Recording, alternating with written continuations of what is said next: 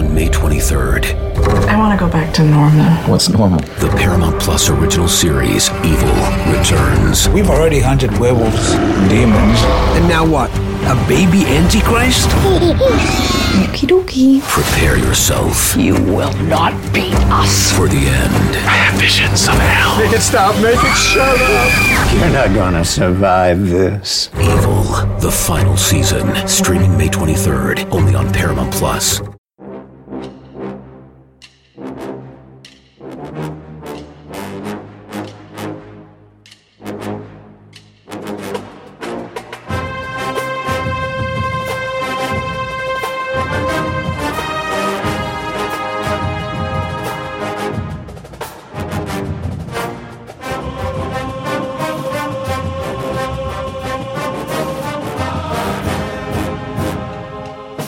Good morning, Bucknutters. Welcome to the Bucknuts Morning Five here on Friday, May 29th, 2020. I am Dave Biddle. I am joined by Steve Hellwagon. Steve, ESPN replayed the 2002 National Championship game between Ohio State and Miami last night. And judging by social media and judging by our front row message board on Bucknuts, a lot of people tuned in. Steve, you were there covering it in Tempe that night. That is a game, as I put on social media last night, that is a game where every Buckeye fan who is old enough knows exactly where they were at when Ohio State won that classic game. It was just really cool to relive it last night. No question about it, Dave. And I wrote a book about it, The Greatest Game Ever Played. And it wasn't widely circulated, only got about 500 copies of it. We used it primarily as a premium for subscribers back when we were affiliated with Scout.com years ago. Our friend Joel Cox, who's now with us at 24/7 Sports, he helped me kind of spearhead that. But going back to the game, I was covering it for Buckeye Sports Bulletin. I was the editor there for over 8 years. And my spot was on top of the press box. They had put a tent on top of the press box, basically the width or the length of the field. They had a huge press box there because they had done Super Bowls, obviously, in the past there at Sun Devil Stadium. And so we're up there, and we had a great vantage point of the game. And then I went down on the sideline in the overtime to do the post-game interviews and everything. And it was just one of the most tension-filled games. And I think 34 years it had been since Ohio State had won a real national championship in 1968. Miami was the defending champion, had won 34 straight games. And their fans really didn't travel. They maybe had 5,000-6,000 people in the stadium of 77,000. I'd put Ohio State at 60,000. And when they showed some of the high shots last night in that game, you could see the one entire side of the stadium from end to end was all red. And that'll just give you an idea, as I think it was Dustin Fox said when they came out of the tunnel. He said, I could have sworn we were at the Horseshoe because it seemed like a home game. And it really was. When Miami came out, you could hear the lustful boos of the crowd for the defending national champions playing a road game in the national championship. So, I made the comment. We were driving to the stadium, going over a bridge there right north of the stadium. There's a little river there. And Jeff Rapp, my buddy, was with me, and Jeff Bream, our photographer, Terry Gilliam, another photographer. And I said, they could lose this game 35-7, and this has been the greatest week of my life just because it was such a new experience for Ohio State, for to be at that level and to be at that point in college football where you're actually playing for a national championship. And I said, it didn't matter. And then the game just blew us all away. 4 hours of just an incredible thrill ride back and forth. And I think we saw it. ESPN did a great job covering the game last night, I thought, with the interviews interspersed. And to me, a great tribute to what was one of the greatest games in college football history. I think a lot of people nationally think the USC-Texas game eclipsed it a couple years later with the star power of Vince Young and everything else that was going on. And it was at the Rose Bowl. But to me, I think the Miami game, the Ohio State-Miami game, stands the test of time. And modern era, I put it up there with the Alabama game. The Alabama game in 2015 was transcendent because it finally gave Ohio State a true win over an SEC power in a bowl game and kind of contested Alabama's hold on college football. And I put that up there, those two up there with the win over USC in the Rose Bowl 1969 for a national championship. Those are several of the biggest wins in my opinion. Yeah, Steve, watching that game last night, and I had rewatched it many, many times over the years, but I hadn't watched it in a few years. One thing that jumped out to me, and this wasn't a surprise because I remember how hard of a hitting game this was, is just how much football has changed. I mean, this wasn't that long ago. It was, 18 years ago, and you could actually hit the quarterback. I mean, Craig Krenzel was getting hit, but Ken Dorsey got destroyed in that game, and he wasn't even trying to run. He was so bad. For those who don't know, Ken Dorsey had to be taken to the hospital after the game. I mean, Matt Wilhelm was drilling him into the ground. They were just, and that's just, it wasn't just the quarterbacks. Donnie, Nicky, I think it was Willis McGahee coming up the middle. Donnie and Nicky, helmet to helmet, just drilled him. And obviously Will Allen, took McGahee out of the game with that shot to his knee. But man, the hitting in that game, a lot of those hits will not be legal today. Yeah, I agree with you, Dave. There were a lot of comments on Twitter last night that if this game had been played today, they would have been stopping it about every other play to check for targeting or whatever. That's true.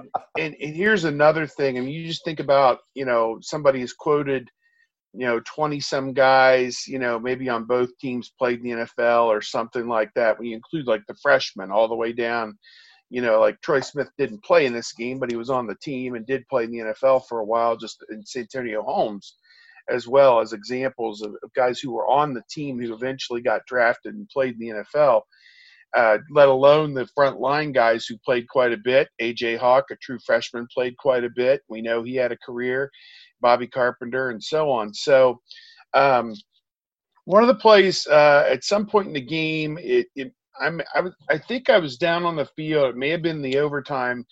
They ran an option toss to Maurice Clarett, going to the sideline, probably from the 4 or 5 yard line. You're thinking McGahee had a play like that, and he walked into the end zone on one of his. But Clarett gets to the sideline, and there wasn't just one green jersey there. There were about 5 of them, and they took him out with prejudice, extreme prejudice. Let me just say that. He got whacked, and he got up and kept playing, but, man, it was not for the faint of heart. I covered a Cleveland Browns, San Francisco 49ers game years ago on a Monday night, like 1992 or something. I was down the field. Ricky Waters was playing for the 49ers, and he just got the heck beat out of him by the Browns. Clay Matthews, I think, was playing then, and it was just a physicality and a brutality that you can't pick that up at home. Watching it on television, well, that was the same feeling I had watching Ohio State in Miami. As Jim Tressel said, 2 sledgehammers kind of going at one another. And to me, Dave, I think Ohio State punched the bully in the mouth and the bully back down. I mean, that was kind of the theme of the game to me. They'd had their way with everybody, 34 straight wins. And, they went to the Carrier Dome and beat a pretty good Syracuse team, 49-7. But what crept into my mind was their last game was at home against Virginia Tech, and they won the game 56-45, and they gave up 45 points. And that's what emboldened me to pick Ohio State, was the fact that their great defense, Virginia Tech, still put up 45 points on them. I thought if Ohio State could put up 24, maybe they'd have a chance to win the game in the fourth quarter. And that's kind of it was 17-all at the end of the regulation, but that kind of proved to be the case. Yeah, speaking of end of regulation, let's back up a little bit. Ohio State is leading 17-14 late in the fourth quarter. Everybody, when they talk about this game, they talk about, the pass interference in overtime with Chris Gamble and the controversial call there and all that. My opinion is the game never should have even gone to overtime. Chris Gamble on third down late in the fourth quarter, right before Ohio State had to punt the ball back to Miami. He caught the ball. I think he was in bounds, and even if he wasn't, he was held on the play. That game never should have even been taken to overtime, and I don't think many people talk about that, Steve. What are your thoughts on that? Yeah, you have a very good point on that.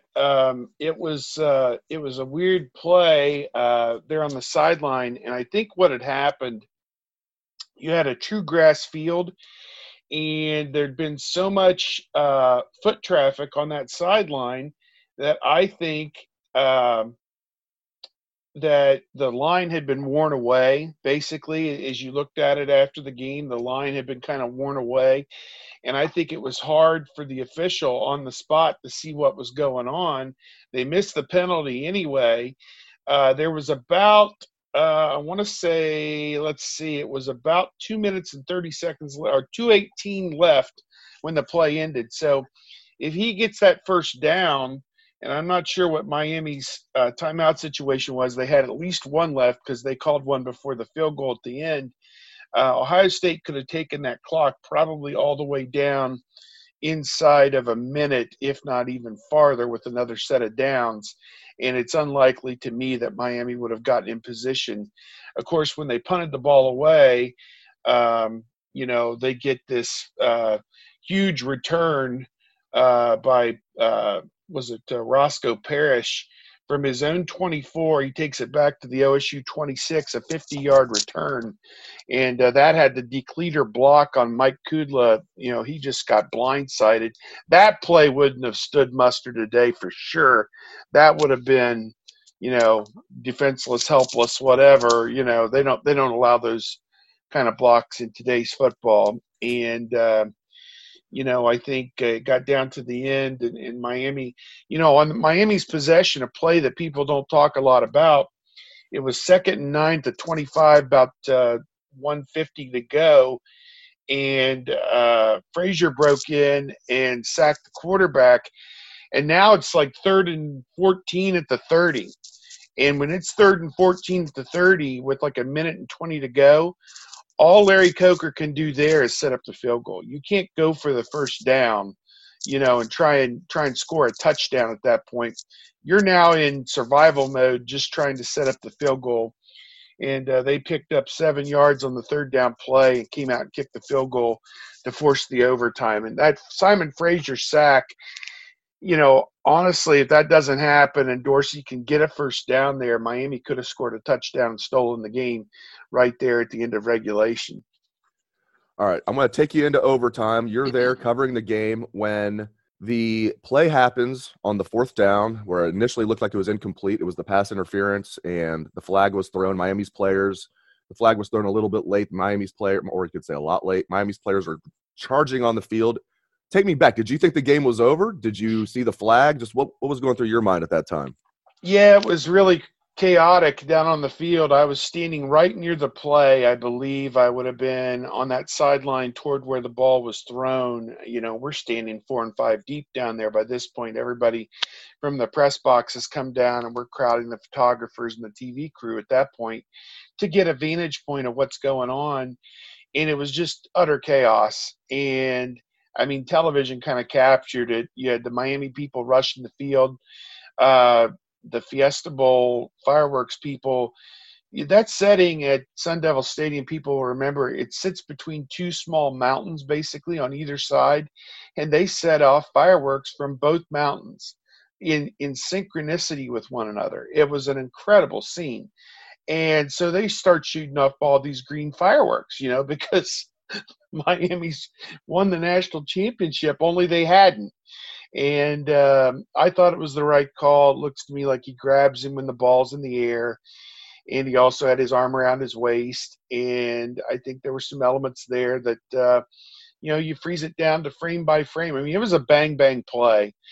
And as legend has it, they were on the sideline. I think maybe they called a timeout before the play, and they're standing there.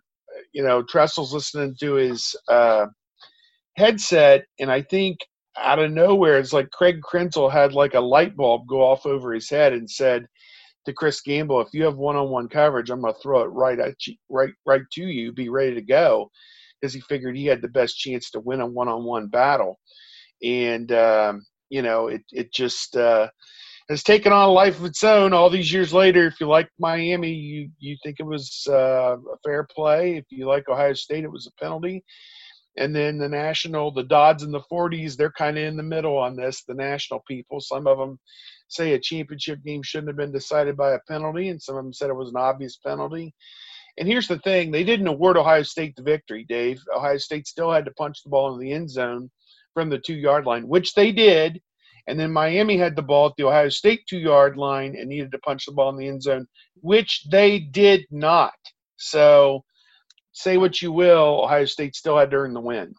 That's right. Great insights from Steve Hellwagon. Thank you very much, Steve. It was a lot of fun reliving the game. It was a lot of fun talking to you about the game this morning. And thank you to all listeners out there for tuning into the show. I hope everyone has a great day and a great weekend. Let's hear that Buckeye swag, best damn band in the land.